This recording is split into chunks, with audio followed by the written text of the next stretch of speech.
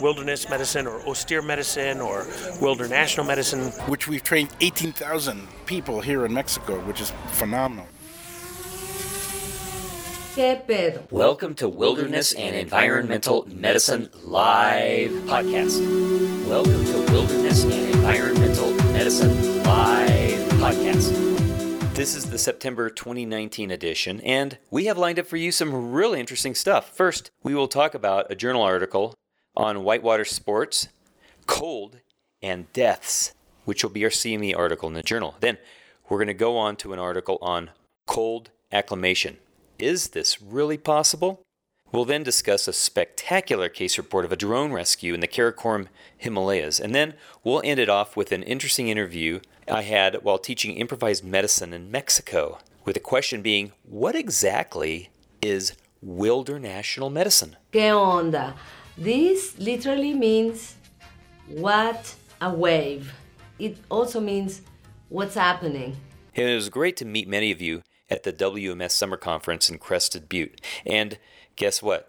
We have some exciting things coming up from that meeting with our podcast. First of all, we're putting on some videos, procedural videos, very small, short videos. So stay tuned to the website as we make announcements about this. Secondly, the journal has been doing some really amazing stuff. And here's an extra shout out to Dr. Neil Pollack, who's really taken the journal to a new high. So this is a review that I discussed with Dr. David Farstad over the phone, over an iPhone that is, but here we go. Let's listen in to this review article. Good morning. I have Dr. David Farstad with me to discuss cold water immersion syndrome and whitewater recreation fatalities, which is a review in the journal. Welcome, David. Please tell us briefly about yourself.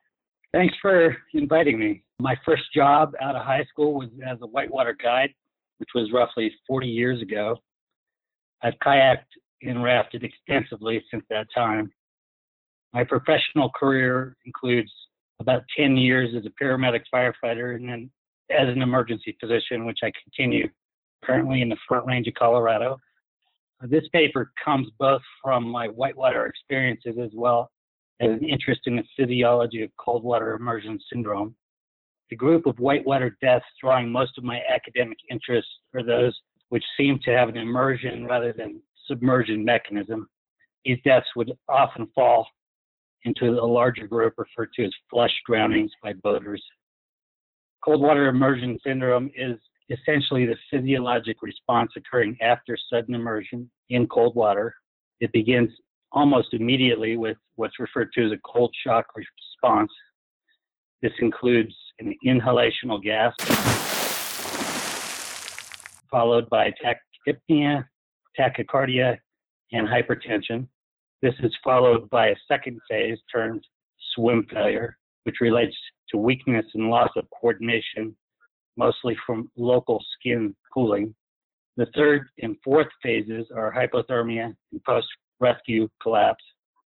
The paper also touches on the impact of the diving reflex and closely related concept of autonomic conflict in cold water immersion physiology.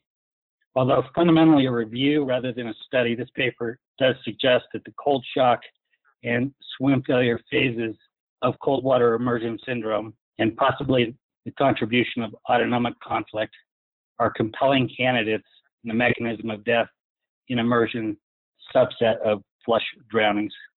So there's flush drowning, and it sounds like it may be some kind of cause which cannot be attributed to any obvious pathology. And we were wondering, what is flush drowning, and what is the difference between this and cold water immersion? Flush drowning and cold water immersion are very different. Cold water immersion syndrome is essentially the physiological response to immersion in cold water, whereas flush drowning is a very subjective classification of whitewater fatalities. And it's a term which is essentially only used by boaters. And we don't know how many of this group are related to cold water immersion syndrome, but that's essentially, the paper is asking that question as much as defining cold water immersion syndrome. So it sounds like the cold water immersion syndrome then it's a response. You go into cold water, and the flush drowning is basically going to be the consequence. And what was interesting is that there was a older study, I think it was in the 1980s, that was cited that you had cold water immersion syndrome occurring in water temperatures of 10 degrees centigrade or less. But it sounds like it could be 20 centigrade or, something like that, because 10 degrees centigrade, I should say, is pretty cold. So could you actually have a cold water immersion syndrome happening with what we would maybe call a little warmer water, which isn't that warm? For instance, the Grand Canyon and whatnot. The reference, I think the 10 degrees was more or less seemed to be pulled out of the air rather than based on any previous data. If you look at the research out of the United Kingdom, University of Portsmouth, they've pretty clearly defined 20 to 25 degrees as the threshold for cold water immersion syndrome, which interestingly is also about where the diving reflex occurs. So there's this term called cold water immersion syndrome. It's simply a physiological response to what happens to you after you are immersed in cold water. Simple. And it occurs pretty much immediately after you're dunked in cold water, starting with this inhalational gasp, and then hyperventilation, tachycardia, and probably panic. And cold water immersion syndrome can occur in water that's 25 degrees centigrade or less, which is the temperature of the induction of the cold diving reflex. Then cold water immersion syndrome could likely occur at a higher temperature. And it's interesting because in the article you mentioned that in water versus air, you're going to cool off 25 times faster. So it sounds like that would contribute possibly to cold water immersion. However, would the same drastic physiological changes occur? For instance, the initial gasp and then the hyperpnea or the hyperventilation and some of the mammalian diving reflexes happening afterwards? Yeah, there's clearly an increased intensity of cold water immersion with decreasing temperature, and it seems to peak out around 10 to 15 degrees Celsius. And there's a much stronger response in a unstaged immersion, such as falling out of a raft, rather than slowly immersing yourself in cold water. You see 2 to 3 times the increase in the intensity of the reaction. It seems like cold water immersion is not simply a catecholamine surge response. In that article, you mentioned some pretty interesting physiologic consequences. Initially, there's this gasp, like we just alluded to. Then there's a hyperventilation. Is that coming from the brainstem reflex? Is it coming from a catecholamine surge? How do we know it's from the brainstem?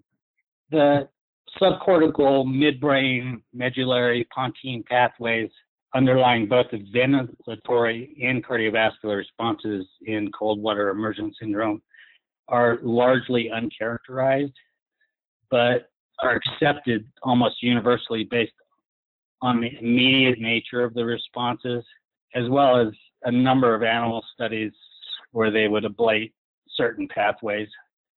These responses are not seen in warm water, suggesting they are initiated by cutaneous cold receptors.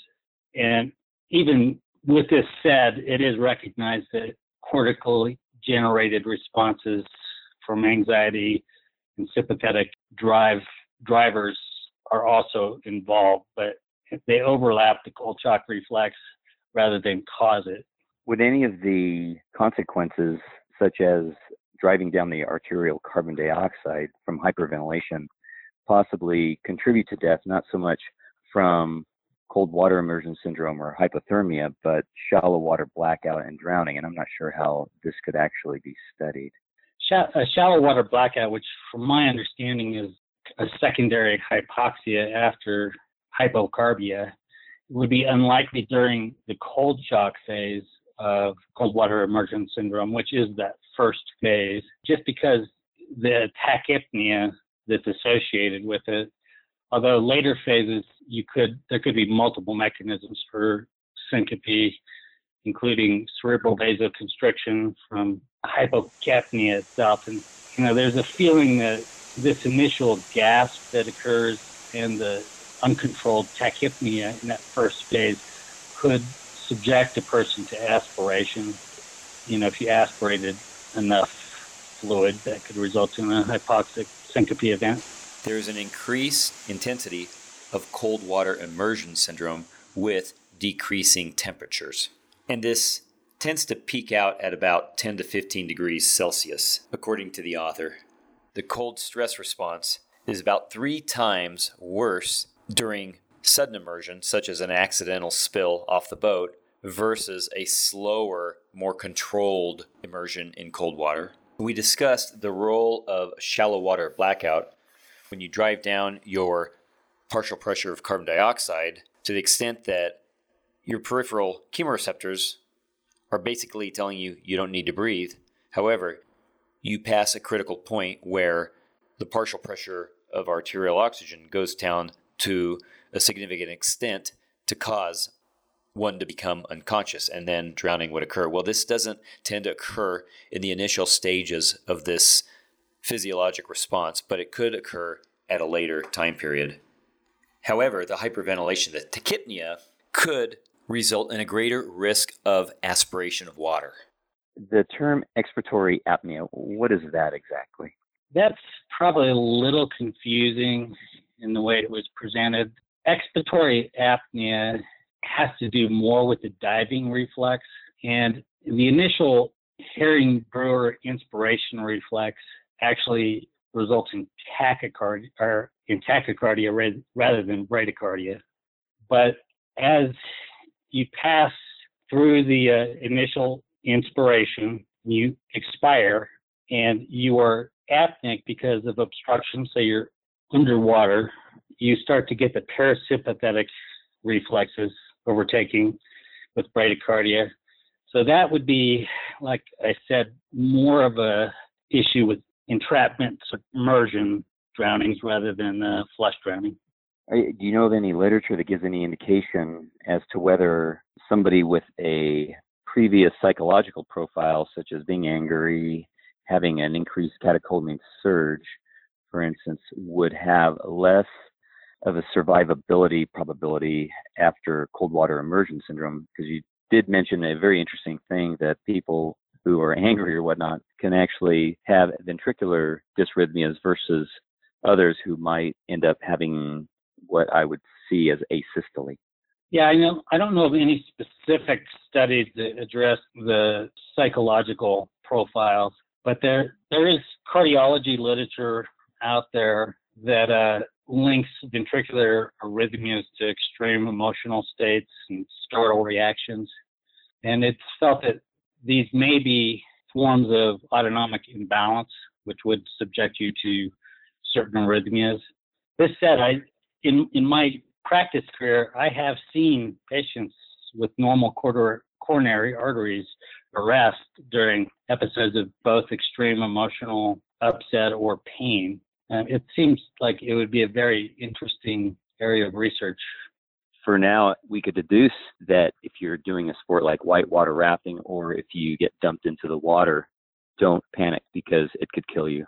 Yes, the emotional and psychological events that kind of precede the immersion have to have some degree of importance. And the reason I say that is, most of the studies that have been done, and granted they're mostly done on young, healthy people, where they immerse them in very cold water, they do frequently cause arrhythmias, but rarely death. So there must be other factors involved. The role of catecholamines and the psychological profile of an individual can possibly determine outcome during one of these events. And Dr. Farstad alluded to cases that he's seen where a person with normal coronary arteries would still go on to have a cardiac arrest. So, yes, coronary artery disease could make you more susceptible to some of these events if your catecholamines are high. But even if you have normal coronary arteries, if your catecholamine levels are super high, you still are in danger of a cardiac arrest after a sudden immersion episode. And young subjects have had arrhythmias detected, although these subjects didn't die in a controlled environment. However, there are probably some additional factors that would cause fatal arrhythmias in those who end up drowning and dying. So I want to go out to Alaska and go kayaking on a sound. And for myself or any listeners out there at risk for cold water immersion syndrome, do you have any preventative strategies? And I know that was outlined in the article, but if you would please summarize those, that'd be great. Yeah, for my money, I think the best preventative strategy against cold water immersion syndrome is good thermal protection, which at its extreme would be a dry suit with adequate layering. A wetsuit probably is reasonable.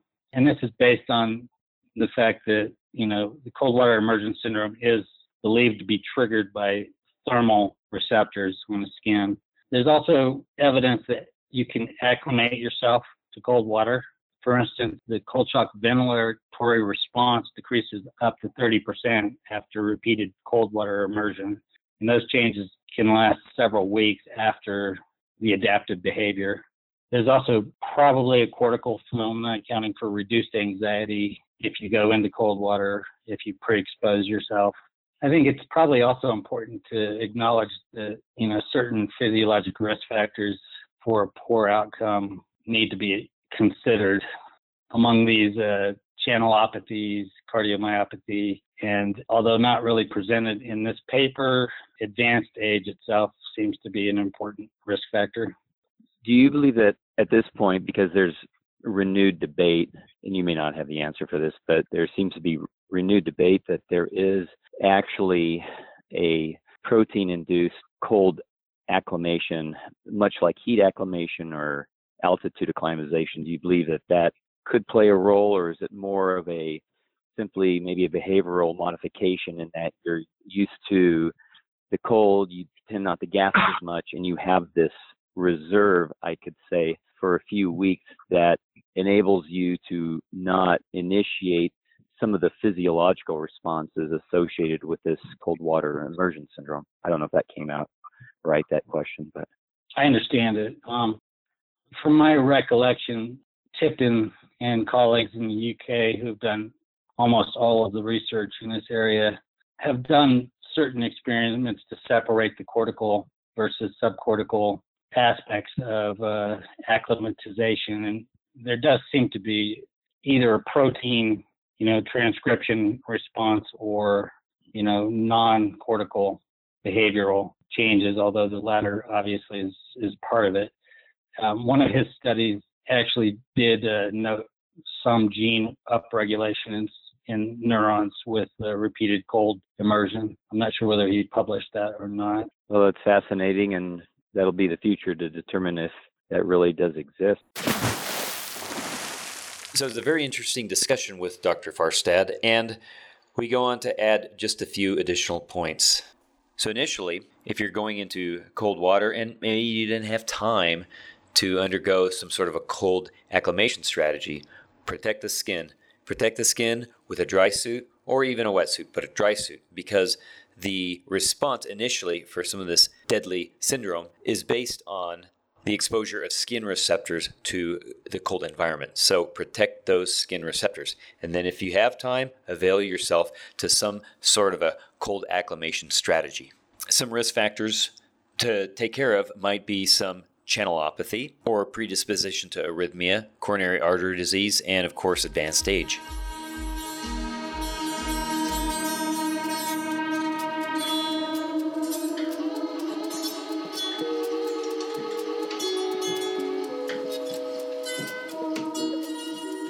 So there's an interesting study from Lithuania that discusses a time course of physiological and psychological responses in humans during a 20-day severe cold acclimation program. That's actually the title of the study. And what the investigators did is they wanted to determine whether 17 head-out acute cold water immersions over a period of 20 days was sufficient to develop cold acclimation. And they were looking at the development of metabolic or hypothermic versus insulative patterns of physiological response. Evidently, there is some brown fat activity in individuals, and brown fat activity can actually be increased to a certain extent in individuals who undergo cold acclimation. And what was interesting is that the investigators posit that those who are more obese, indicated by white adipose tissue, not brown adipose tissue, but white adipose tissue, indicated by an increased BMI, the body mass index, and subcutaneous fat thickness in subjects would imply maybe an increase in non-shivering thermogenesis. Those who are thinner will shiver. That's shivering thermogenesis to keep body temperature maintained, but those who are larger may not shiver as readily. And so the investigators wanted to find out if this was true or not. So they took these subjects who are pretty healthy, about 21, 22 years old, who had about 19% body fat and a BMI of about 21%. And these individuals had not had any type of cold acclimation training over the past year. And what the investigators did is they developed this protocol that was comprised of 17 sessions of cooling in a tub of water with that person's head out over a period of 20 days. And 1 day of rest was applied between the first day of the session and the second day of the session, the 15th and the 16th day, and the 16th and the 17th day. So that's why it took 20 days.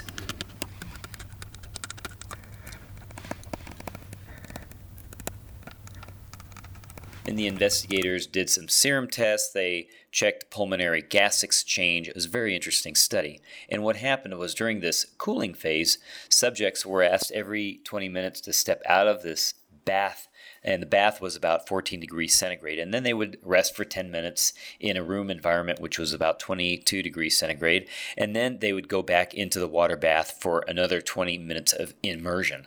For the first 16 sessions, the head-out water immersion procedure continued until the rectal temperature, yes, the rectal temperature, had decreased to 35.5 degrees centigrade, or until 170 total minutes of time had elapsed. Or I should correct, or 120 minutes maximum of total immersion time. So that's a correction, correction, at which time the immersion ended. And there are some interesting results. The head-out cooling protocol reduced the rectal temperature as well as the skin temperature in all subjects, as what we would obviously induce. But the time of these temperatures occurred at a faster rate somewhere in the middle of these sessions compared to the very first session, where people would have their shock response, which is what is posited to happen.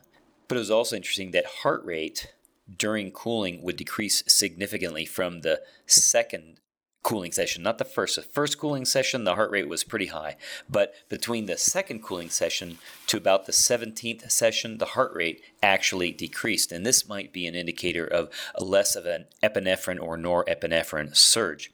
And throughout the protocol, the oxygen consumption, the metabolic heat production, and cold shock values decreased consistently during the first 6 cooling sessions. And then at about the 6th session, that's when all these values, that is, the oxygen consumption, metabolic heat production, and cold shock values, reached their lowest. Now, I'm not sure what the cold shock value was, if it was a cold shock protein, which I'm inferring that that is what they did measure, or it was a more subjective feeling of how cold they felt.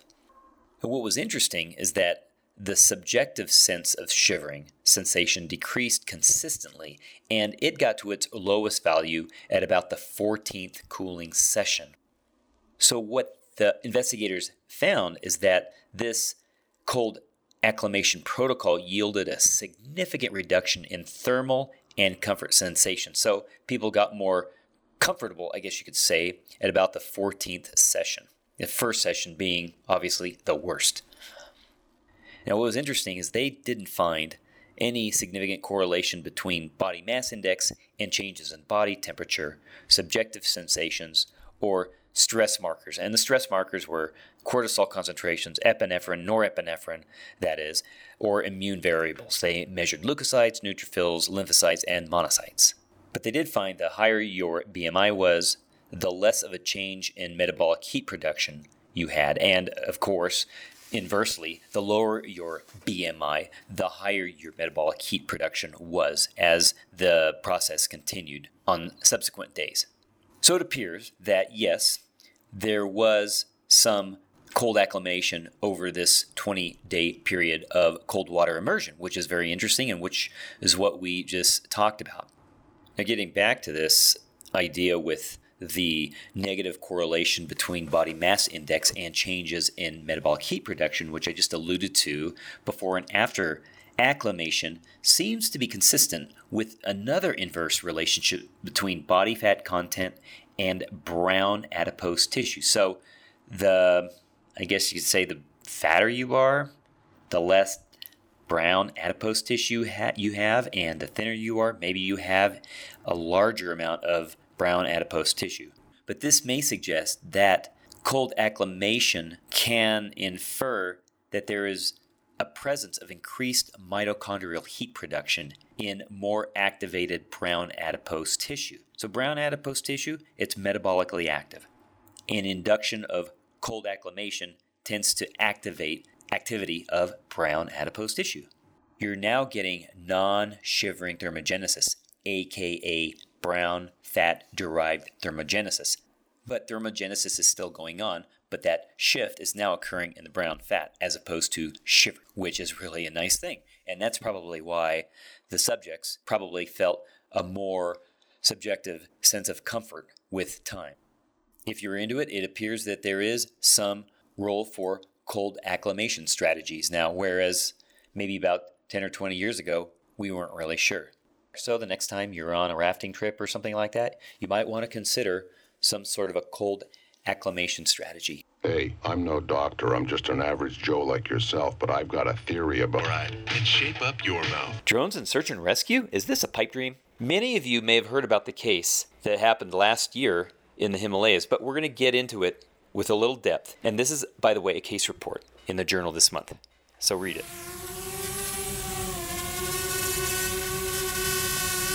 We have with us Jake McRae. Jake, you're calling from Salt Lake City. It's great to have you on the program. Daryl, thanks. So I'm a third-year medical student right now and a member of our county's search and rescue unit. And we've been seeing the need for drones a lot lately. And with the new technology that's come about, it's really given us new tools to utilize in search and rescue. And so we came upon this project kind of by chance. Me and my research team were very into drones. We're very into using them for medical purposes. And we saw this case over in Broad Peak where there was a climber that got separated from his group and got lost. And his group presumed him dead. He went on to summit Broad Peak. So it sounds like this was a case of a Scottish climber, and somehow he got lost from his friends. And from my understanding, his friends came back to base camp. And were you actually there as well? Were your cohorts there? No, so we weren't actually there. We heard about this case that happened and then immediately contacted the climber that got lost. We contacted the rescue group and his climbing partners and the pilot and just kind of got the whole story together and then thought, hey, this sounds like a really cool thing that they did, new technology. And so we decided to go ahead and write a paper on it. And so, yeah, like you said, what happened is a group of 4 very experienced mountaineers went out and they started hiking Broad Peak. And then they decided to turn around because the weather started to get inclement, started to get windy. But one of them, the climber that got lost, decided he wanted to continue. So he did a solo bid. And then after summiting, he got kind of turned around and fell off an ice cliff and skid about 400 meters until coming to a stop. And it's kind of interesting because where he stopped was about a pretty steep 45-degree plus angle. And if he would have kept going a few more meters, he would have fallen off a couple 1,000-meter cliff. So he was alone on this mountain for 36 hours without food, without water. He lost his rucksack. The group that he separated with completely presumed him as dead. They descended back down, like you said, to base camp, where they met up with a couple Polish filmmakers and mountaineers who happened to have a drone, and they just asked him, could you go up and scan and see what happened? And so the drone goes up, and he spots something that they think could be, and once they confirm clothing and stuff, they confirmed that it was the climber, and the climber was still alive because the climber started, waving at the drone. And then that sparked an immediate search and rescue, where there was already some climbers over at Camp 3 that they dispatched over to his location and found him. And surprisingly, no broken bones, just severe dehydration, frost nip. And then they brought him back to Camp 3, and then over the next few days brought him back down to base camp and got him medically evaluated. You would think that, well, our friend's lost somewhere, he's fallen, he's dead, that's it, let's pack up. But fortunately, these guys had a drone to be able to affect, I guess, finding his friend and doing some sort of a rescue. Yeah, absolutely. Without the drone, I mean, even the climber himself said in the interview, this would have been a futile event. The drone really showed him right where he was, led the rescuers to him, and at that point, he's been 36 hours on the mountain, no food, no water, and it's kind of very fortunate that the drone was able to spot him and lead him off the mountain. Do you know how high he was when he was found? He's about at 7,600 meters. Broad Peak itself is just over 8,000, and once he fell and slid, he kind of stopped at around 7,600. Broad Peak being one of the quote-unquote easier mountains above 8,000 meters. But it's interesting that a drone will be able to work that high. Most of the time, even aircraft can't get up that high. Were you aware of any issues such as altitude that was able to be attained from these drone operators? Was there a lot of wind? Do you know much about the environmental conditions at that time? Yeah, there was a decent amount of wind, but the cool thing about the drone that was used was a Mavic Pro, is they can fly in 40, 50 mile per hour wind just fine. And so there was a decent amount of wind, but he was able to go up. And an interesting point is he was at one point that day flying the drone at 8,400 meters. So quite a bit over Broad Peak. Just kind of goes to the capabilities of these drones and what they can be used for. Now, it sounds like you've used some drones, or your group has used some drones. Are you aware of drones needing some sort of an internet or something like that to be able to find their coordinates, or to be able to transmit an image or a video to a user's, be it an iPhone or an Android platform or some sort of a receiving unit?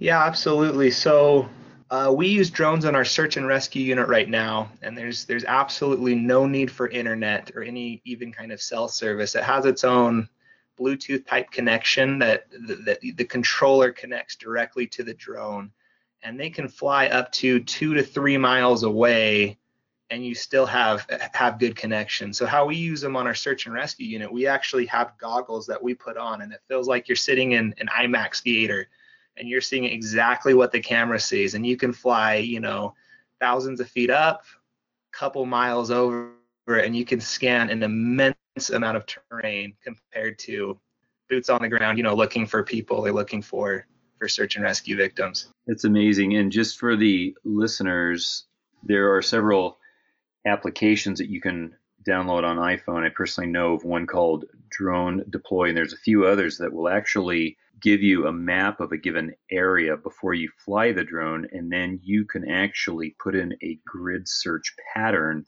into the desired area that you would want to do a search. Do you folks do that, or do you just simply fly to a last known coordinate? How do you figure out where your drone should go, in other words? Yeah, we haven't used too much of the coordinate systems yet. Right now we have about 3 or 4 pilots on our search and rescue unit. And we have the goggles that we just put on, and it gives you like that IMAX feel. And then we just take it up, and wherever the suspected location is, or the areas that we don't want to send our search and rescue personnel due to dangerous cliffs, whatever, we can use a drone, quickly go over, scan, see if there's any sign of the victims there, and go that way. And do you have anything else to say with respect to the drones used on that search and rescue at Broad Peak, or the condition of the climber, or any other feedback that you've gotten since you got the drone video information from those climbing parties? The video, it's actually released online, just on YouTube. It's incredible. You can look it up and see exactly, where they found this climber. You can see the cliff that he was, close to skidding off. And so yeah, that was incredible, that aspect. And sorry, what was the rest of that question? Oh, I have no idea. Anything else you want to add? And by the way, yeah, I've shown that video, and I'm planning to show that video in the future for some presentations, because I think that drones is really the wave of the future. I'm sure that you've probably done enough search and rescue, maybe without a drone, and you're just searching for somebody and there's no ping on a cell phone. They don't have a cell phone. They're out of batteries, whatever it might be. And it's real hassle. And I think that drones are really changing the game of search and rescue for the best. Yeah, absolutely. And we have a few other projects that one we just completed. We're writing the paper right now. And then one we just finished the IRB approval and we're starting with. But we're actually using drones for other purposes instead of just looking for people. One of the projects is we're using drones to deliver water bottles, medications, different type of supplies to hard to reach areas. So say a rescue team goes out and they're 2 hours, 3 hours up this cliff face, we can use a drone and we can fly a water bottle to a patient in less than 5 minutes. Another cool use right now we're using with the drones is in restoring radio communications. We have a radio, and this might be a little out of the context of this interview, but we have a radio simplex repeater that's lightweight that we actually connect to the drone, and then we just send it up to an elevation of 400 feet, and it kind of serves as a bigger blanket in case of our radio communications go out, which actually happen all the time. Like some kind of a repeater. I would imagine you'd need a monster drone for some of those operations. We actually are using the Mavic 2. The weight on it is about 8 ounces for the radio, repeater, the whole combo. So technology is really, really allowing us to use the drones to do that. Yeah, and that's amazing. The drone use has been pretty prolific through some places like in Africa where they're cases of delivering blood. There was just that case out in University of Maryland delivering a kidney to a transplant patient via drone from one hospital to the next to get over the traffic. And there's also use of throwing down lifeguard buoys to people who are drowning. And I don't know if that's actually been done on humans, but at least they've worked with it using mannequins. So I think that drones are definitely the game changer. Now, how do you guys get a permit from the National Forest? Because I understand that they're pretty restrictive on drone use in wildlife areas. Yeah, and this is something that's probably been our biggest obstacle in using drones, is working with the FFA, working with the federal laws, filing the right type of permits. Because right now, the way the law is written, they don't want you flying your drone out of your line of sight. And so, if you're thinking of a drone, how small they are, they get 200-300 meters away and they're out of your line of sight, and they're capable for going miles. So there are permits online that you have to file for, and our sheriff's office is taking care of most of that. That you can, fly at night, you can fly outside of line of sight. And we've noticed the state parks and all the agencies that we've dealt with have been very receptive to letting us use the drones, practice with the drones, as long as it's for a life-saving purpose rather than just recreation. Well, that's been great. And so, folks, I just invite you to look at the new Wilderness and Environmental Medicine Journal article that is entitled Using an Unmanned Aircraft System, aka a Drone, to conduct a complex high-altitude search and rescue operation. This is a case study, and I've spoken with Jake McRae, and there's a whole slew of folks that have been involved. And if you have any questions, feel free to contact me. I can contact Jake, and good luck with your drone use, everybody. And thanks, Jake, for coming on. Hey, Daryl, it's been a pleasure. Thank you so much.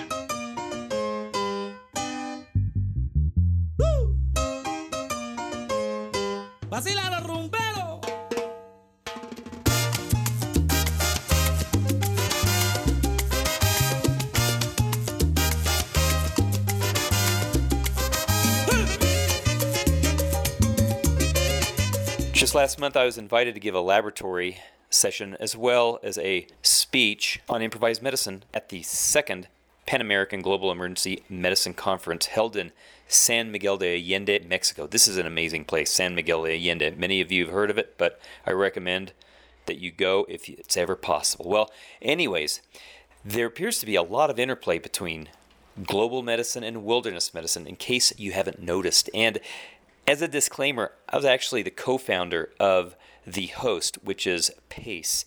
The PACE program was started about 20 years ago, and I started it with Dr. Haywood Hall, and it stands for the Pan American Collaboration in Emergency Medicine, or PACE-MD, as some of you may have heard of it. In Spanish, it's called the Programa de Actualización Continua en Emergencias. ¿Qué pedo? ¿Qué pedo literally means what a fart, but we use it to say, what's up? ¿Qué pedo?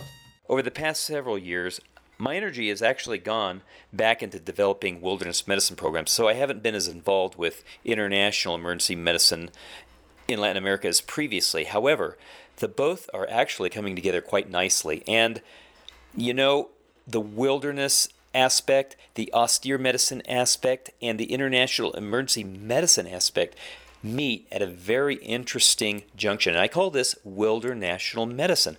Now, I went down there just this past month with one of my residents, my senior resident in emergency medicine at UNM. And we held the workshop, we gave the plenary session. And, you know, why would we want to do it at a global health conference? Well, it could be because we are working in a hospital where there's limited resources after a disaster.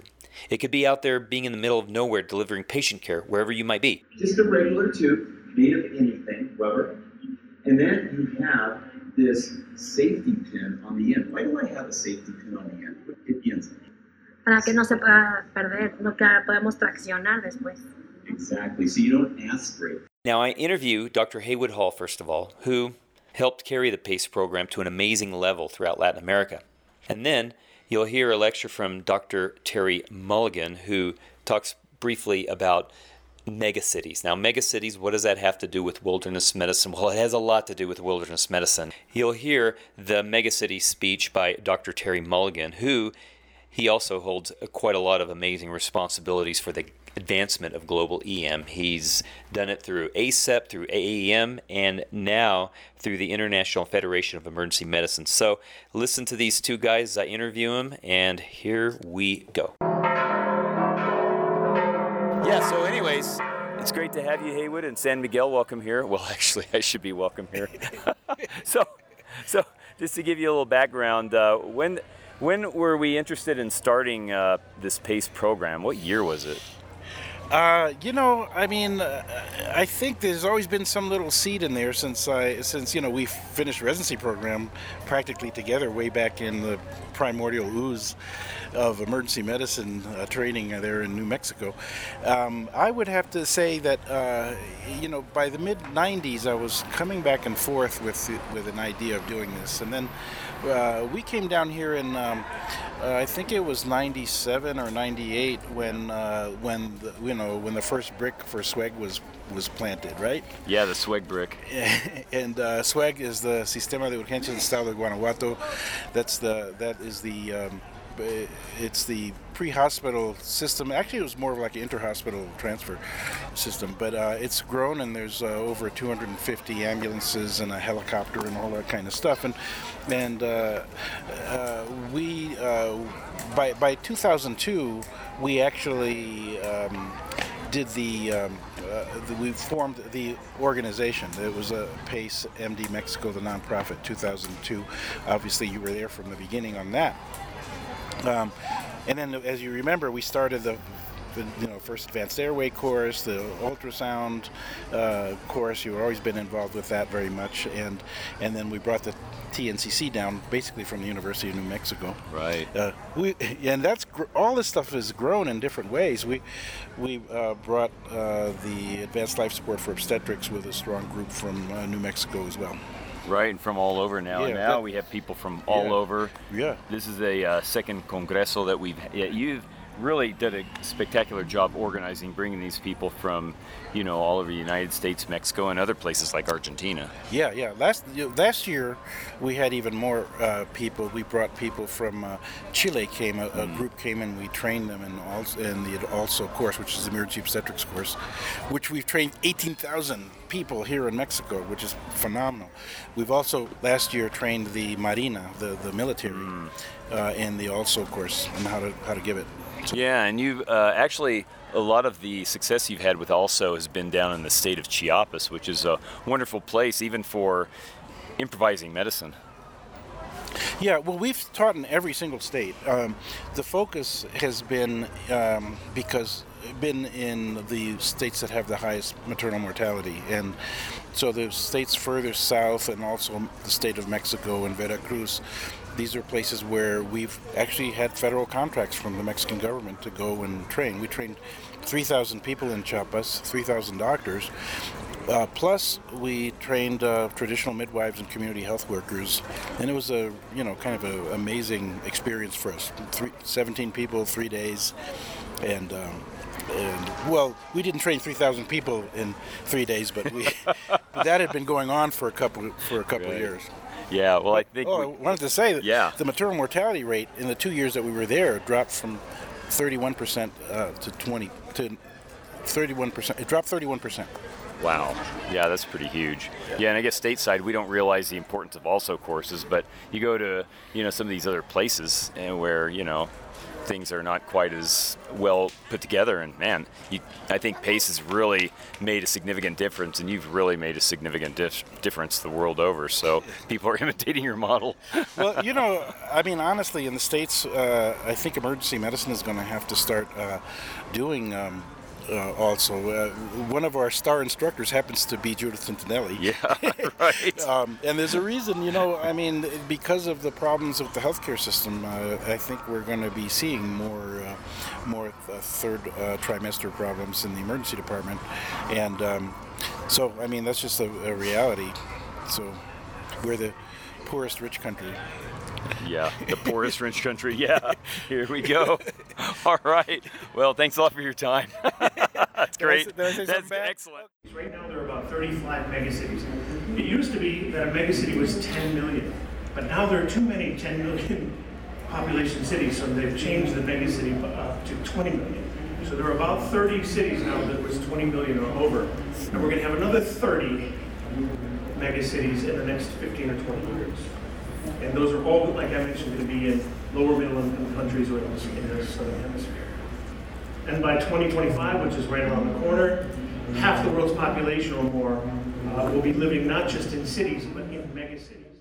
All right, Terry, well, we're right here after the second PACE conference. It was a big success, I feel, but I wanted to just get your thoughts, since you've actually made a career out of global health. Do you feel that there's any integration between what we would call global emergency medicine or global health and what I've termed wildernatural medicine? I think there's a huge crossover. There's a huge kind of shared Venn diagram. One thing is that emergency medicine itself for medical students, and I think international emergency medicine, the way I was brought up with, or global emergency medicine, whatever you want to call it, and wilderness medicine, these things are all inherently interesting in and of themselves. You don't really have to convince medical students to be interested in emergency medicine, because a lot of them are. You don't have to convince emergency doctors to be interested in global emergency medicine or to be interested in wilderness medicine, because I think these things are natural extensions of the way the stereotypical emergency medicine mind thinks. We do have a little bit of this innovative improvisation that happens to us every day during shifts and things. The overlap, I think, is global emergency medicine is kind of our passion expanded and writ large. And in a lot of ways, I think wilderness medicine or austere medicine or wildernatural medicine, if you're going to call it that, it has this it's kind of an inherent expansion of what we are already doing. We're trying to make do with what we have, and what we have is never enough. Even if you're practicing in, the super academic, super urban, well-equipped ED, it's never enough. And if you take that in half and go to a country that might be 5 or 10 years behind, or you take it in half again and go to a country that might be 25 years behind, or maybe even take it in half again out in the places where you're more comfortable than I am, like, in the wilderness or the top of the mountain or the middle of the countryside, you still have a huge amount of know-how in order to help. And I think half of what we do is the science and the technology and the CAT scans and the equipment, and that changes pretty quickly every 5 or 10 years. But the other half is the approach, is the philosophy. Is given what we have to use, and given what is happening with this person or with these people, what do we do first? What do we do second? What do we do third? What are the life-saving things that are possible, that need to be done? What are the things that might be able to be put off? And it's really, that thing is, that part of our training and our philosophy and our instinct, that's translatable to any environment. So you can take half of what you know as an emergency physician. I was trained in the U.S., but I had training outside in other places since then. But you can take half of my training, and I wouldn't be able to enact it or use it in half of my training in most of the world. But the other half of my training, which is, who do we see first? Who do we treat first? What's the worst thing this could be? What's the next thing this could be? What's the diagnosis this person could die from if I miss it? These are approaches and philosophies that we have, that these can really be implemented anywhere and can be implemented with very little equipment, very little high technology. So I think there's a lot of philosophical overlap between these seemingly disconnected fields. Yeah, and I think it probably speaks to these disciplines actually being able to come together, because we've briefly discussed even some of the global impacts that things such as climate is playing, and migrant health and things like that. And I think it's really going to be necessary to join these two disciplines eventually in the future. Oh yeah, I mean, I was asking myself the question: what is it you really need to practice as an emergency doctor? It's not just what's in your brain. Some of it is the stuff, the room, the building, the equipment. But the longer I've done this, the more I'm realizing that it is really the mental preparation. That is really the change in philosophical approach that we have, that other doctors don't have the same way.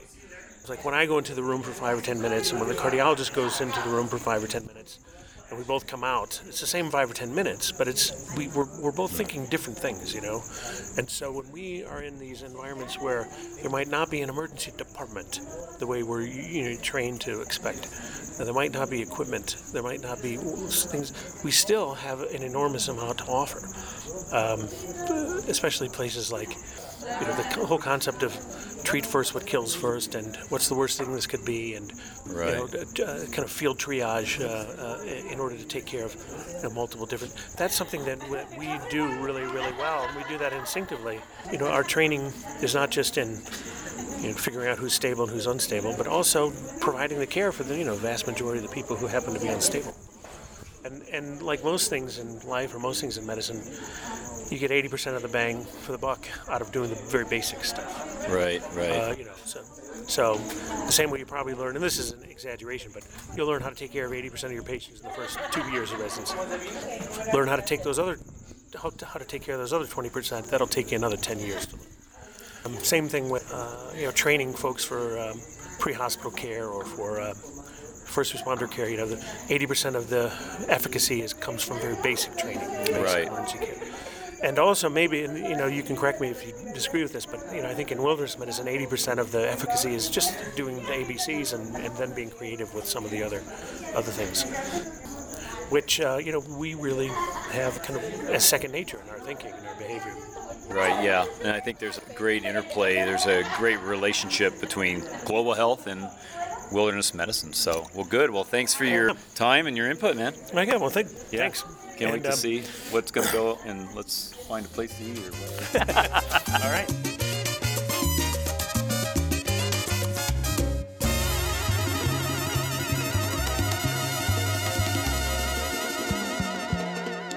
And that concludes our Wilderness and Environmental Medicine Live podcast from Wilderness and Environmental Medicine, the official journal of the Wilderness Medical Society. Copyright Wilderness Medical Society, published by Elsevier. Don't forget to complete the CME questions at www.wms.org under Members, and drop us a line at wemlive.wms.org. Be safe and talk to you next time.